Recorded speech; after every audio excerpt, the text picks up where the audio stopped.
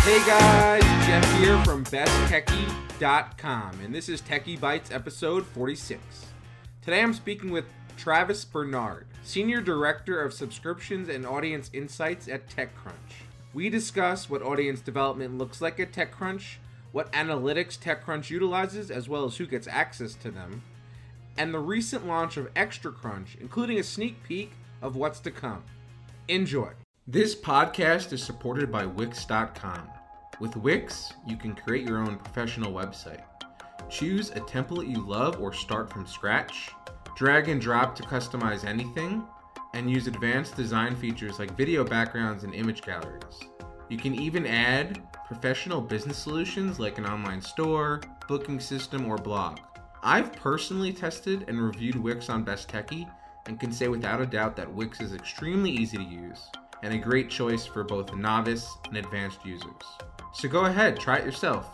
Go to Wix.com and create your own website today. That's Wix, W-I-X.com. I'm here with Travis Bernard, the Senior Director of Subscriptions and Audience Insights at TechCrunch. That's kind of a mouthful. And it's a new title for you, Travis, isn't it? Yeah. I was just recently promoted, so yeah, it's great. Awesome. So you've been at TechCrunch for coming up, I think, on 5 years now, right? I mean, that's quite a while.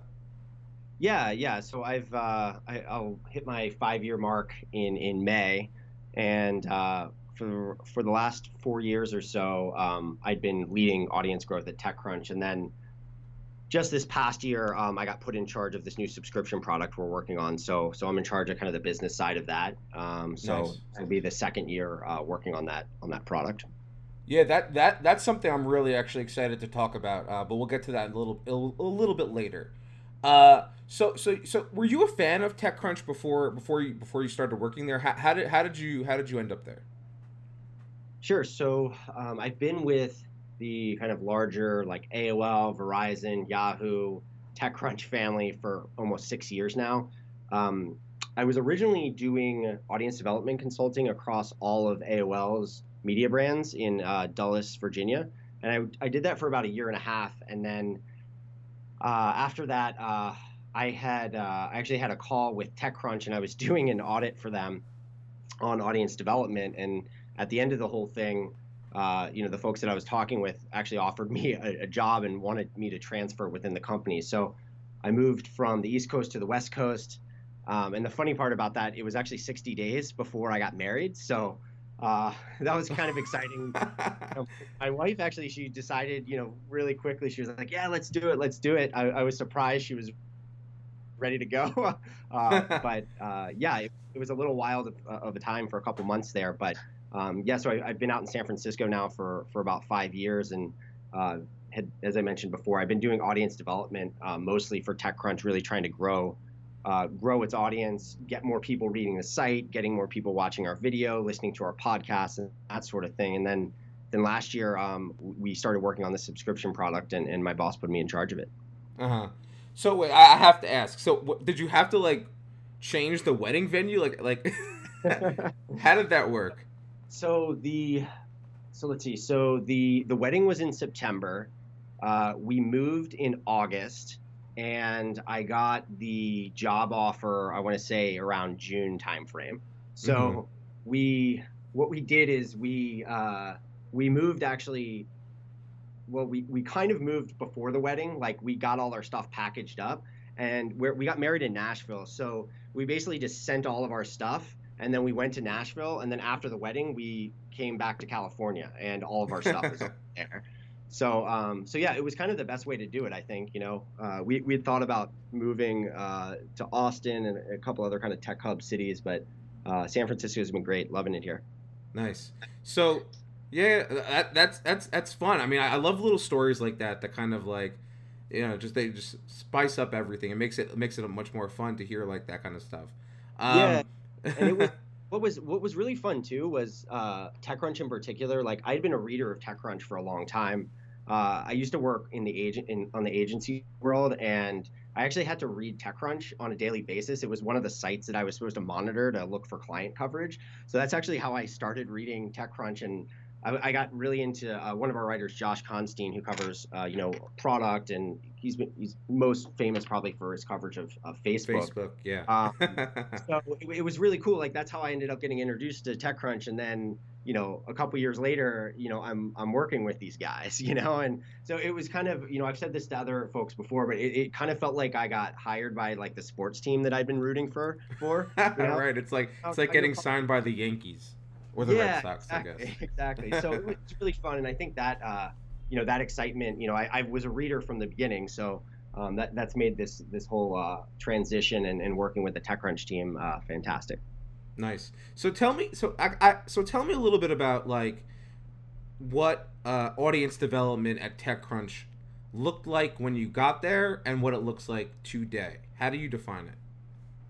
Sure, sure. So I think I'd say I'm in a unique position with audience development, just in that I've done it for a number of brands prior to working at TechCrunch, and to be completely honest, audience development looks a little bit different at every media company. But for me, what's really critical across all audience development roles is that it's really about two things, and the first one is figuring out ways to get more people to see and read your content, or listen to your content, or watch your content. And then the second part is really about figuring out ways to sustain that exposure. So you don't want people just clicking into your article once and then they never hear about your brand again. And that's where things like newsletters, or in improvements with your social platforms and things like that can really be a great way to help hook people in. Podcasts too, another great example of that. So it might sound simple at face value, but audience development, it often involves the execution in addition to the ideation. So you might have a really great strategy, but you also need to be the one executing that strategy too. So, just as an example, you might have a great idea about producing more video for a brand, but then as an audience development, in an audience development role, you're asking the questions, well, who's going to do the production?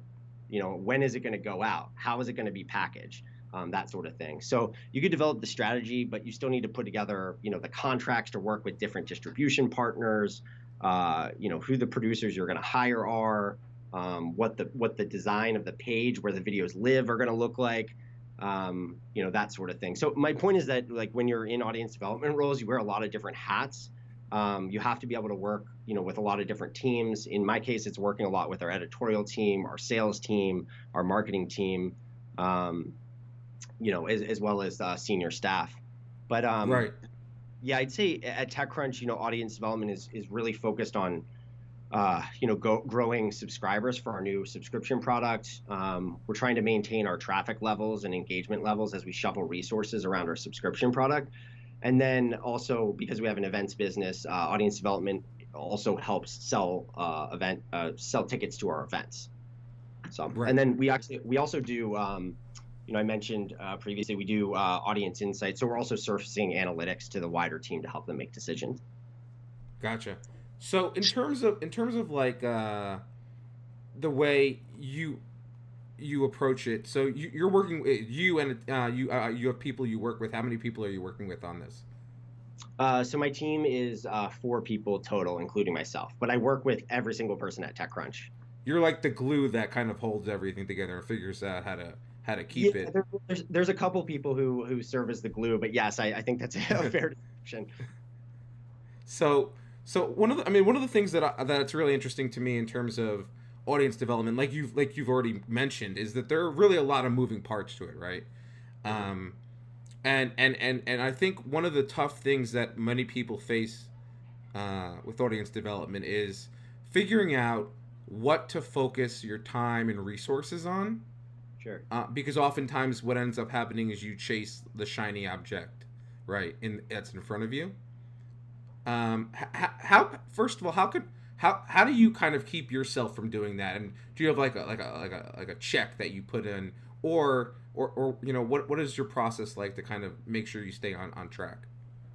So I think that's a great question, and it's definitely something that people who are early in their audience development careers struggle with because there's so many different things that you can work on, and it's often hard to decide, where you should put your attention, and especially with a lot of a lot of the initiatives like social platforms have been doing over the last few years, whether it's Facebook Live, Messenger bots, story formats. there are a lot of shiny objects, Mm-hmm. a lot of things that can distract you. But for me, it really boils down to two things. So the first one is, will it bring in revenue? And then the second one is it a distraction from your core mission, or does it actually support your mission? So I think if if there is an opportunity for it to bring in revenue and it also is in line with what your core mission is, that's usually a good indicator that it's something that you should be working on.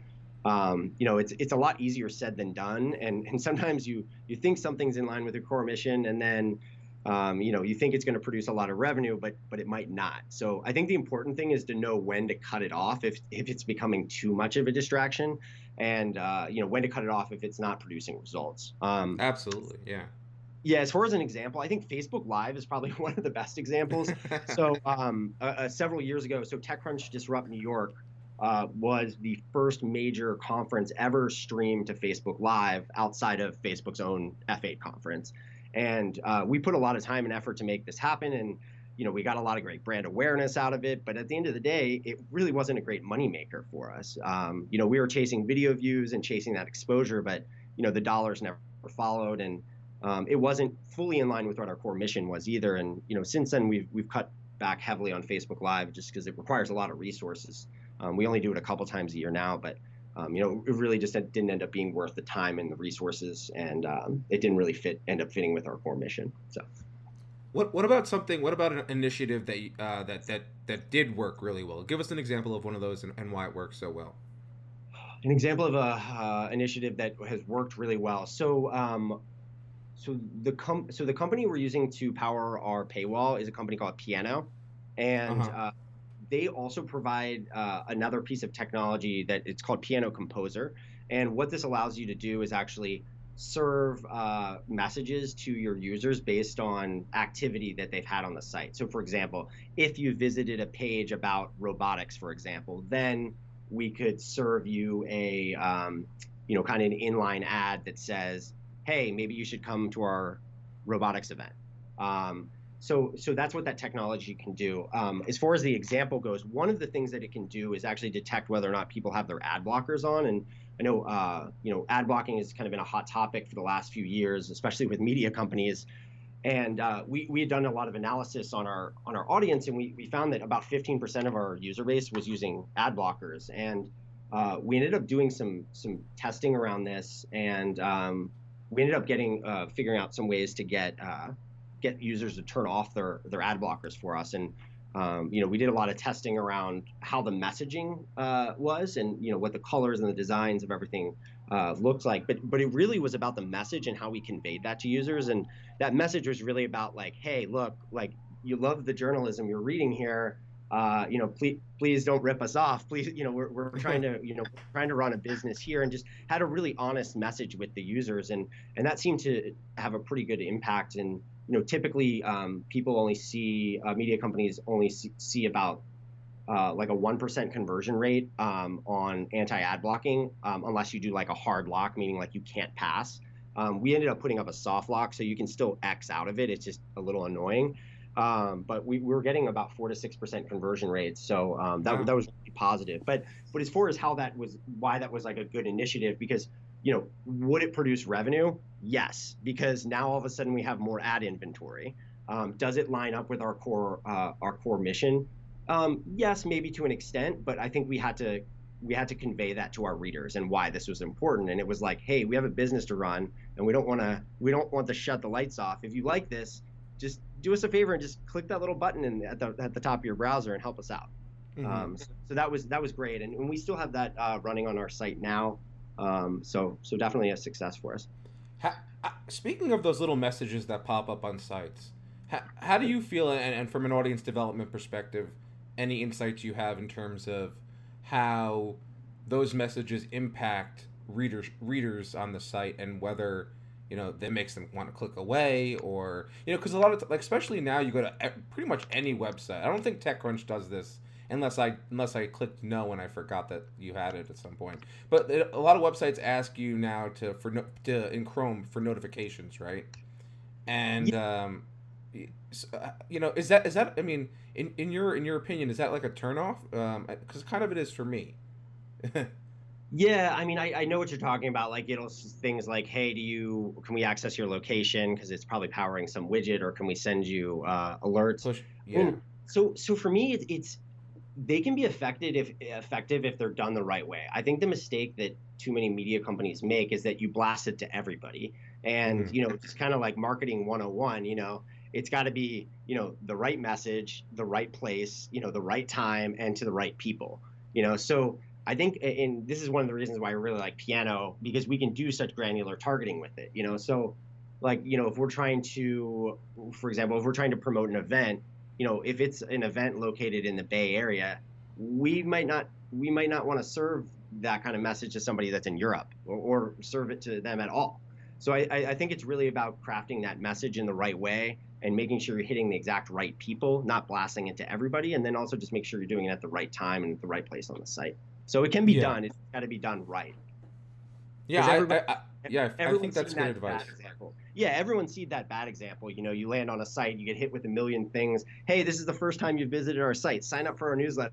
It's like, whoa, like I, Slow I your don't even know roll. what your site is about yet. Like, that's targeting the wrong people. You should be targeting the people that are reading your site pretty regularly. Yeah, absolutely, absolutely. There was I implemented something on Best Techie actually for so you could sign up for to be notified, but instead of like many sites have it like when as soon as you land on the page on the top it says sign up for our notifications, and I just have a little thing on the side that that if you hope if you it kind of lights up, and then if you click on it you can see some more details about it. But it's not as in your face. Obviously, the conversion rate probably isn't as high, but ultimately, I don't want to piss off people who are coming to the site, for the Yeah, very first time.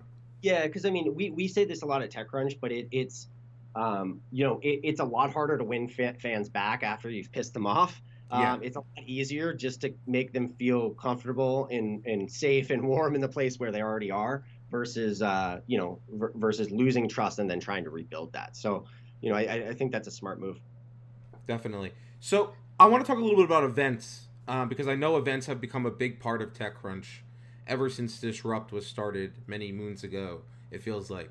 Um, Sure, sure. my question that I want to throw to you is for as an audience development person, do you think that media companies today need to have events that they're charging for in order to be like in order to have see the success that let's say a TechCrunch sees?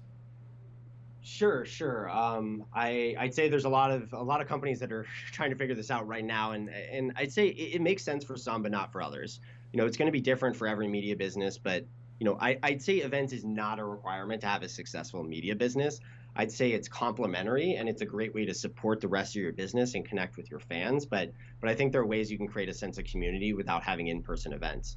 Mm-hmm. And just as an example, so I'm a big fan of the website The Athletic, the sports subscription Yep. news site, and they do these live Q&As with its fans on the website, and I thought that was one of the coolest ways to engage your community without actually having them go to an event. So right now, obviously, NFL has been kind of a hot topic with the draft coming up. So they'd have like their beat writer ask questions. What do the fans want to know about the Baltimore Ravens draft, for example. And I thought that was really cool. So I think there's creative ways that you can kind of build a sense of community and have add-ons like that you don't necessarily have to have a physical event in order to build that same sense. So all that said, we've had a lot of success at TechCrunch with our events business, and it's definitely something that we're going to continue to invest in moving forward. So well, I like the idea of that you don't necessarily have to have in person physical events. I think that's something that probably hasn't been uh, as explored as this these actual event businesses that have been built on with media companies like Recode obviously has their big event. The Atlantic has events. Bloomberg has events. Um, but the kind of online building of community and getting people involved, in an online environment too, especially if you're doing a smaller scale perhaps, could be more affordable and also just as effective as an in-person event. That being said, how do you get people to come to these events, these conferences like TechCrunch puts on? I mean, obviously you have the on-site audience, you have your apps that people are are reading the site in, but there's got to be more to it, right? It's not just like you're not just saying, all right, anyone who comes to the site, here, you're gonna find out about our event, even though you have the banners, but getting the information to the right people, like you said, marketing at the right time. How do you go about doing that for TechCrunch events? Sure. I mean, at a very simple sense, it's marketing, right? For us, marketing is really about helping people solve problems. I think that's something that's really important about marketing that a lot fail to realize.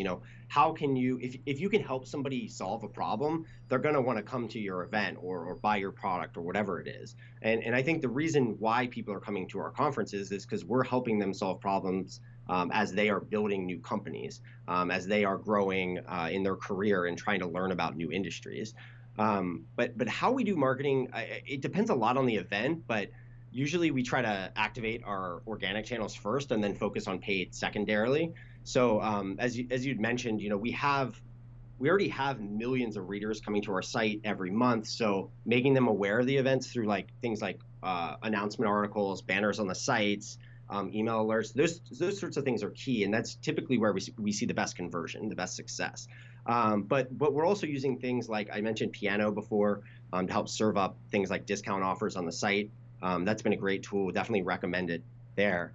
But on the paid side, we tend to focus a lot on Facebook, Instagram, and Twitter, as well as search engine, SEM. Mm-hmm. So, we already have these pretty large audiences on social networks, so it's a great way to kind of tap into the targeting there using things like, audience lookalikes, that sort of thing. So, and the other part is that, we're already a news site, so we do produce a lot of content already. So, there's a great way to kind of filter in different types of content for the events, be it articles, videos, or kind of display creative, kind of circulate some of that into our existing editorial coverage, more like a marketing announcement or a marketing post. But I don't lead our events marketing team, and so there's a lot more they do that I don't always have my hands on. But for example, like we often have meetups in the cities where we do events a few months before we actually have the event, kind of to help warm up the environment, the ecosystem a little bit, and that's been a really really great tactic for us. Nice. Yeah, that sounds like something that that should be and would be very effective, because obviously in the city that you're going to be hosting the conference, you're getting people kind of like the pre-party. Yeah, exactly. And what's really cool is with this new subscription product that we launched, one of the benefits to subscribers are these conference calls. So you can imagine how we could use the conference calls kind of as a tie-in or like a precursor to one of our events. So, like for example, we have a robotics event coming up in the next month or so. So we could do a conference call with one of the speakers that's going to be at the event, or a writer that is like the expert on robotics, to help drum up some interest and see if subscribers are also interested in attending. So I think there's some creative ways you can go about it, but at the end of the day, it comes back to that element of community and really helping to drum up interest from your core readers and people who kind of live and breathe what you're doing. So I want to shift gears, and I want to talk about analytics a little bit. But before we talk about analytics, and as a lead-in, I would love to kind of get like what are the types of content that TechCrunch is focused on right now? Are you focused mostly on the news articles, or is it video, or is it podcast? I mean, because you guys are creating a lot of content, but like how do you decide when to launch a new podcast or make a new video series or whatever the case is? So the biggest emphasis is still on articles. I mean, that's our bread and butter. It's what we, the site started as. It's what most people are coming to when we're talking about TechCrunch or thinking about TechCrunch. On the video side, we're definitely still doing video, and like many other media companies, there's kind of been ups and downs with how to approach video, and we are still producing a lot of video for our site, but I would say we've shifted our video to focus a little bit more on events than it is going out and doing a lot of original video. We're still doing that. We're just not doing it at the scale we were a couple years ago. On the audio side, we're still very focused on that. I don't want to reveal too much, but we are thinking very hard about audio in conjunction with our subscription product. We don't have anything like ready to go right now, but it's likely something you're going to see in the coming year. So yeah, we're thinking hard about that. But as far as like how we're kind of like deciding, I mean, again, at the end of the day, articles are the reason people are coming to the site, and part of the reason we like audio a lot too is because it's a really natural extension of article content, right? There's much more natural transition into audio content from text than there is into video content per se. I'd say you'd be more likely to see more podcasts from TechCrunch in the next year or two than you will a bunch of new video series. Nice. Get a little bit of a sneak peek there. Yeah, exactly. Awesome. So let's talk analytics because obviously you mentioned that's also another kind of part of your role. What what analytics matter most at TechCrunch? What do you got? What do you measure? What do you pay most attention to? Yeah, so as far as like metrics that matter most, revenue obviously matters a lot to us. We also care about our audience metrics too. We pay a lot of attention to traditional metrics like monthly active users, daily active users, page views, how many articles we've produced, that sort of thing. But we also pay a lot of attention to engagement metrics like looking at page views per visitor, average engage time.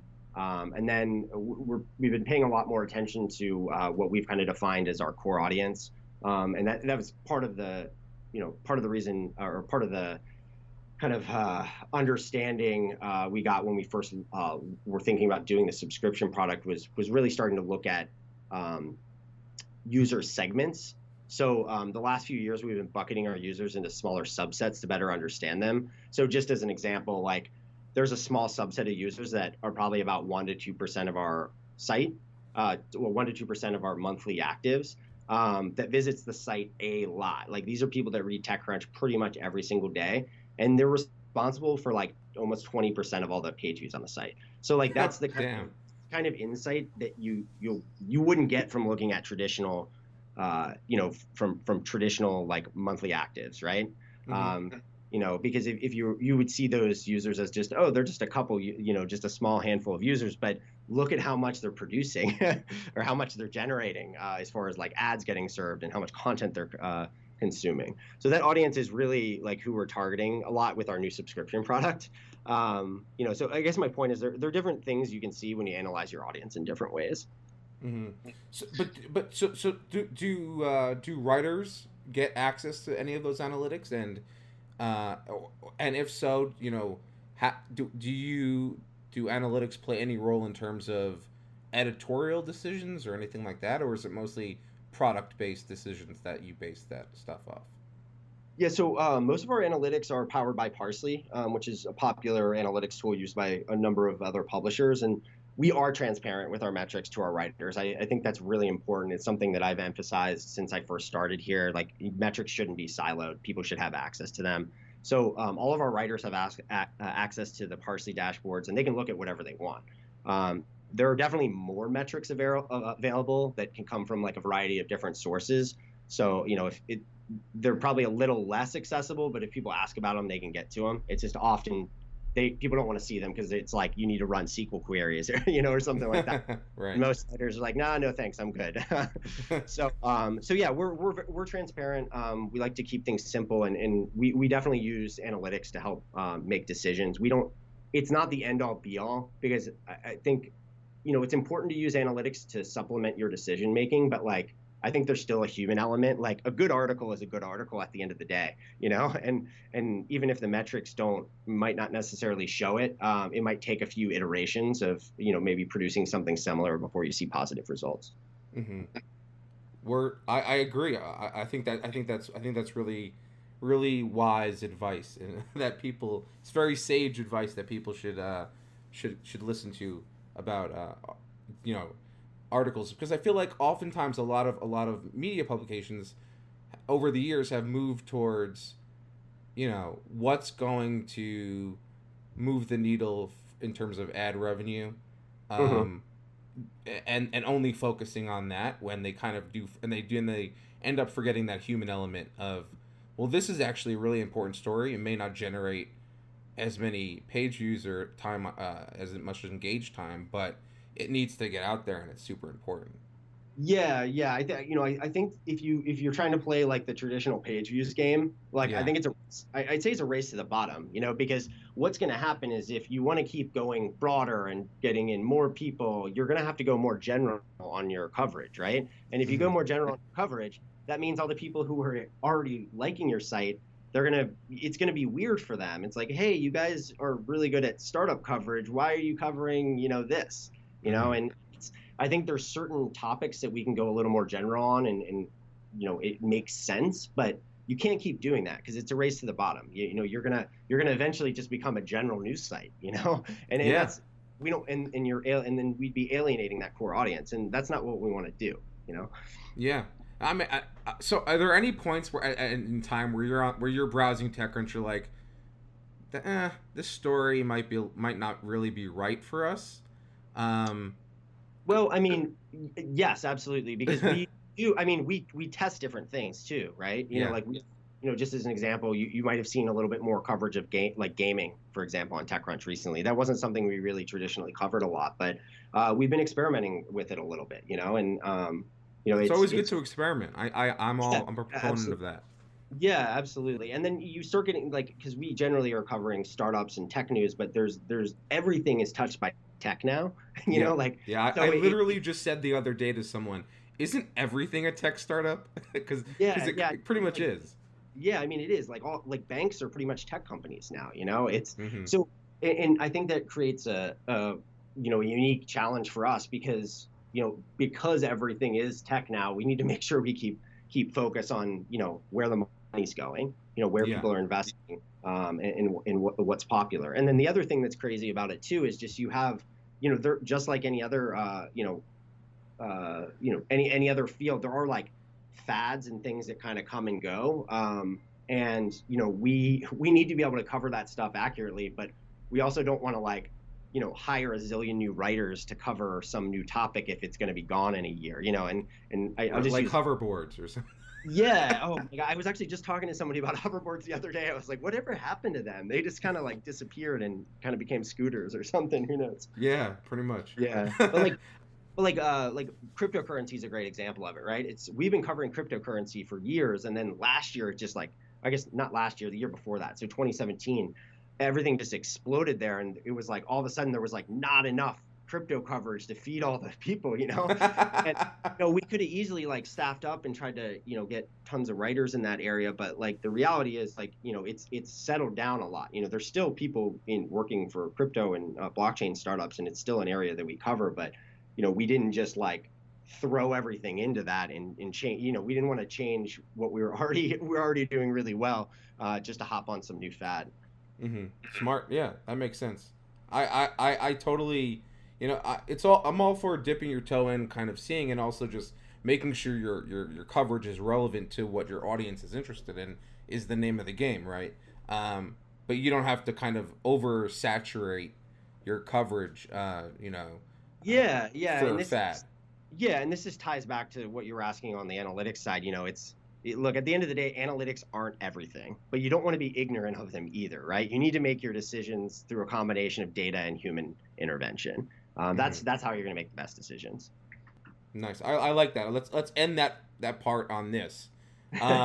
Let's shift. Let's talk about Extra Crunch, which I know you're really excited about because this is obviously the new subscription you guys just started. Um, and I guess the first question I have is what finally clicked at TechCrunch to that made you want to start a subscription business? Because obviously Sure. it's been talked about a lot, for media companies. Yeah, so I'd say it started with research. We'd been closely studying our audience for a while now, and looking at our audience through different lenses. Whether it was looking at visitor frequency data, which I mentioned before, talking to readers at our events, or polling users that are already on the website. We started this project really first by listening to what our readers said they wanted. And then from there, it was just a matter of iterating on the ideas until we got to a place that made sense to our readers, but also helped support the business as well, too. There could be things that readers want, but they might not make sense from a business perspective. So just kind of, you know, forming something that had a good balance of what users wanted, but also made sense. But did seem like it could be a supported or a sustainable business. So I'd say the key thing for us was that, we didn't want to take what you were already getting on the site for free and then just put it behind a paywall. And we've seen a couple other media publications do this. I won't call out any names, but I personally think that that's a good strategy. If you're used to getting something for free and now all of a sudden somebody's saying you're going to pay for it, it's not the best experience for the user.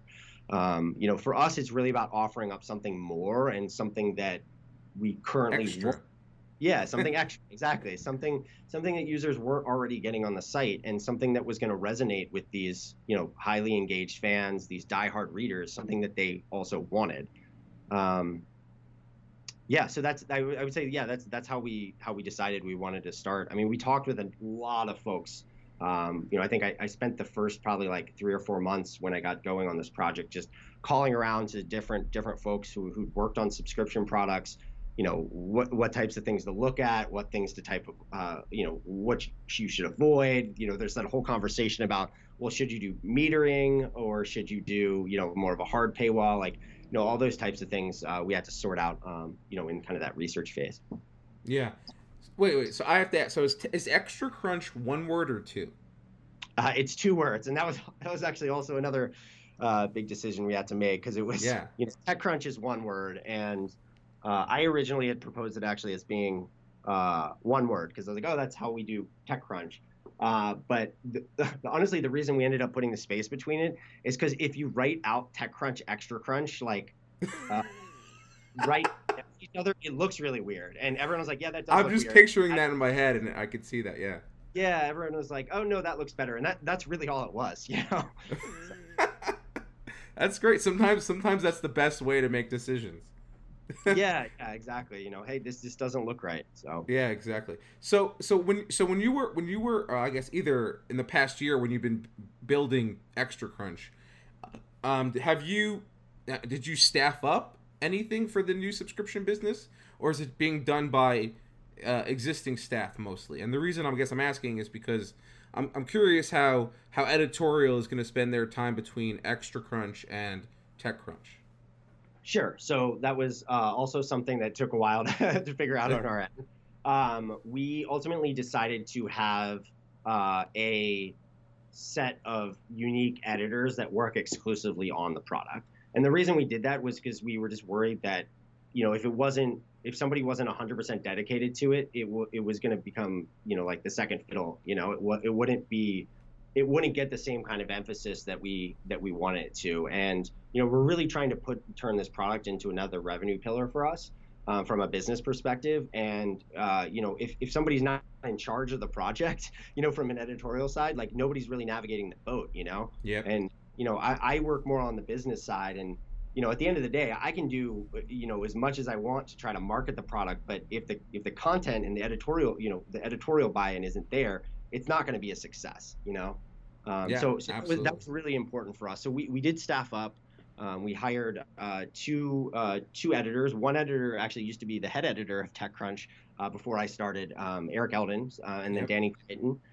So we have those two individuals, and then we're also working with a number of contractors, and then also supplementing our coverage with articles from existing staff.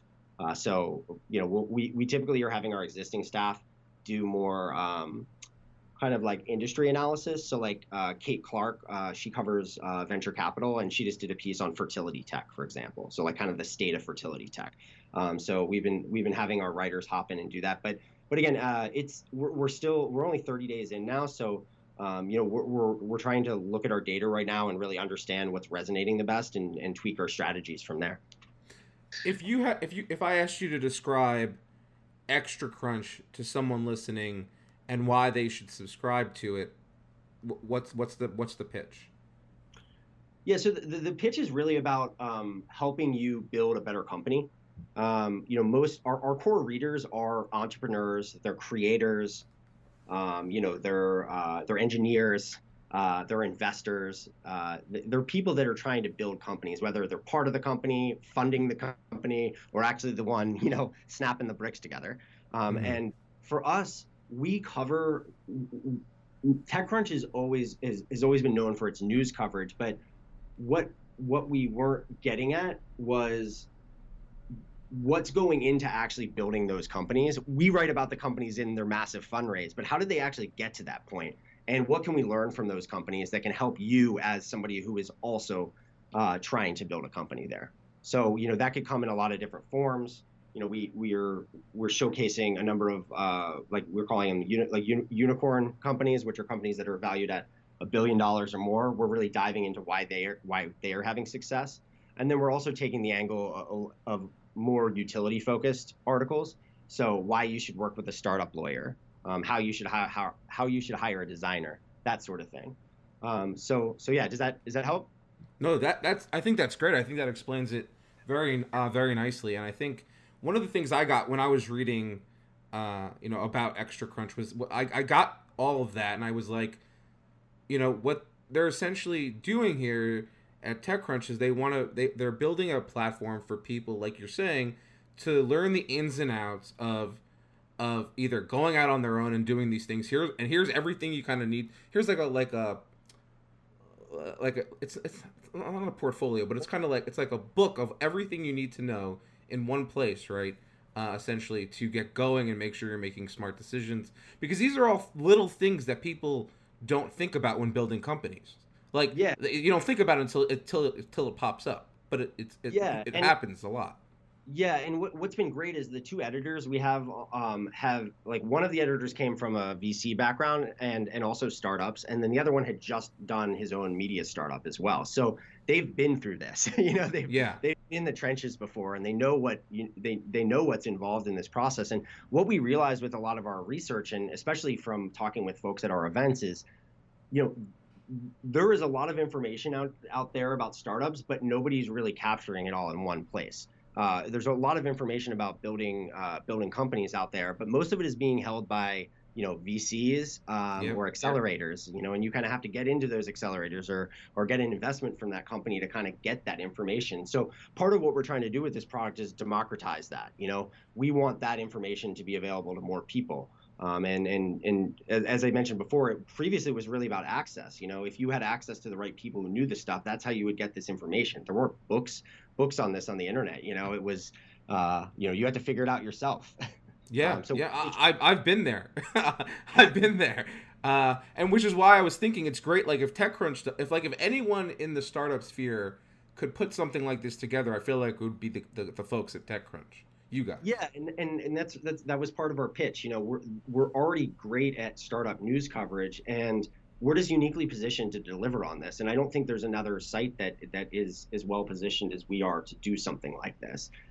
So I think it's we're trying to play to our strengths and play to what our audience already knows us for, and it's kind of made us popular over the last decade or so. So in terms of subscriptions though, are you at all concerned about subscription fatigue at all? Is that do you see that as a possible kind of hurdle for you guys?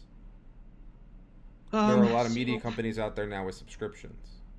so I would say I'm concerned about subscription fatigue to an extent, but I think it's been greatly exaggerated. And the reason why I think that it's greatly exaggerated is because there are a lot of nuances with it, and they're often not mentioned when people are talking about this. So there might be subscription fatigue for similar products, right? But not all subscription products are the same. So and not all subscription products compete with one another. Like Hmm. I'm not going to like there. You might decide there might be a few news sources you want to use for like political or sports news, for example, but you're not going to trade off your Netflix subscription so that you can get the New York Times. They're completely different. They're completely different things.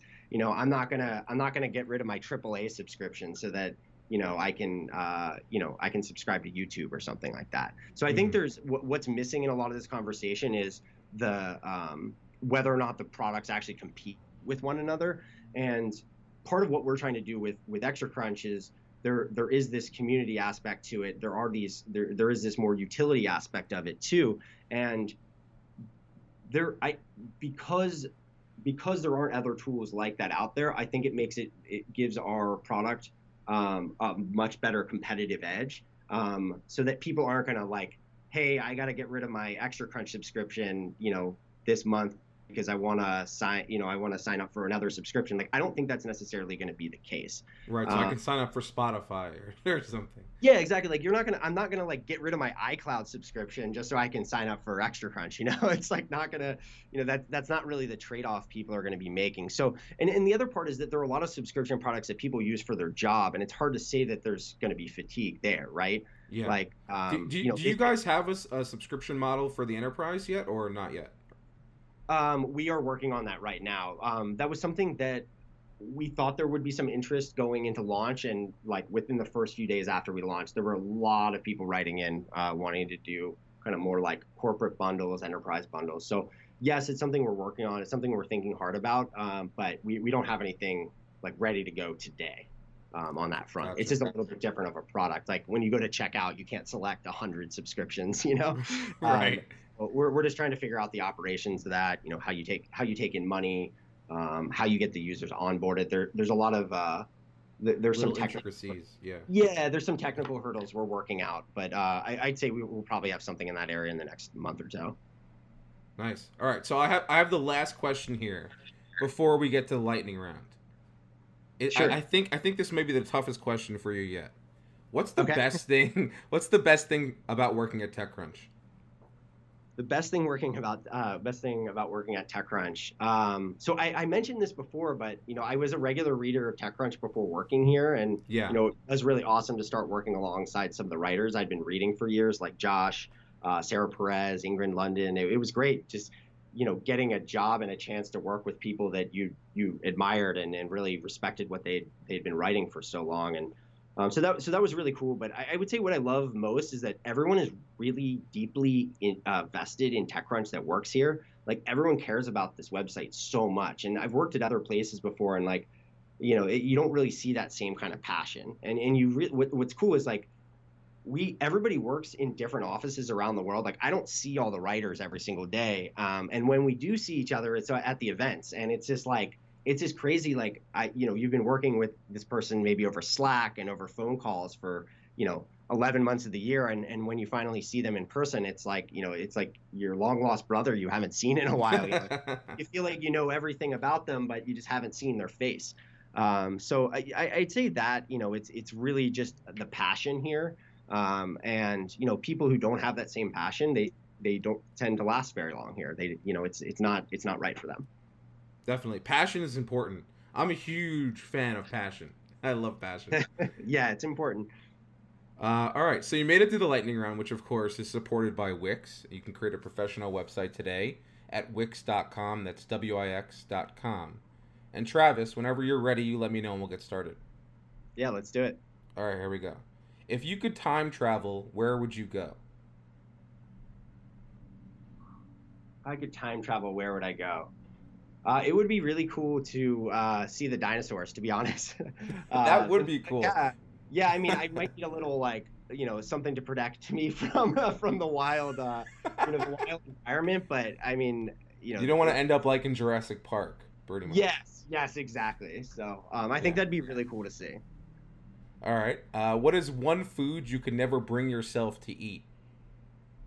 One food that I could never bring myself to eat. That's a really tough one because I will eat almost anything.